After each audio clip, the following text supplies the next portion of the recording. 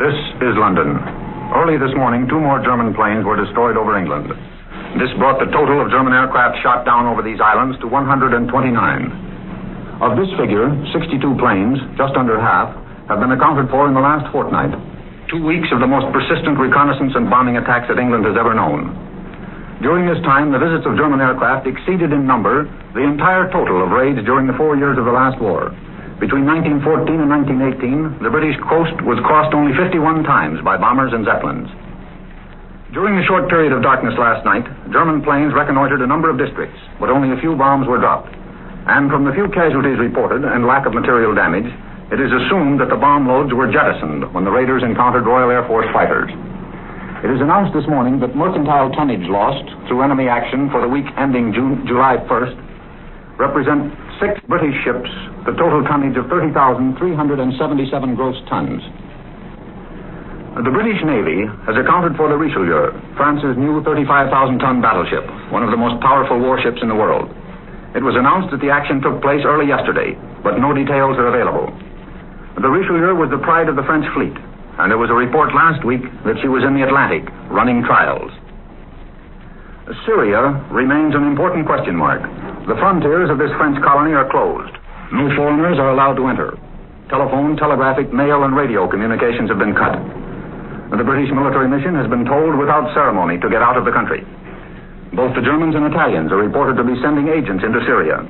And the British forces in Palestine are watching the rapidly developing crisis in Syria, which it is believed must reach a showdown in the immediate future.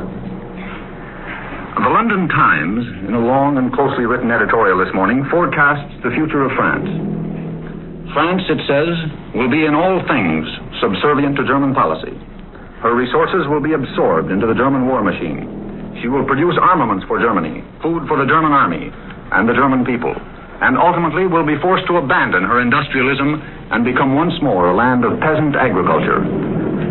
British strength, say the Germans, has rested upon her position as the center of the world's industrial production, and her use of non-industrialized colonies and subject territories overseas as her market for granary and her source of raw materials.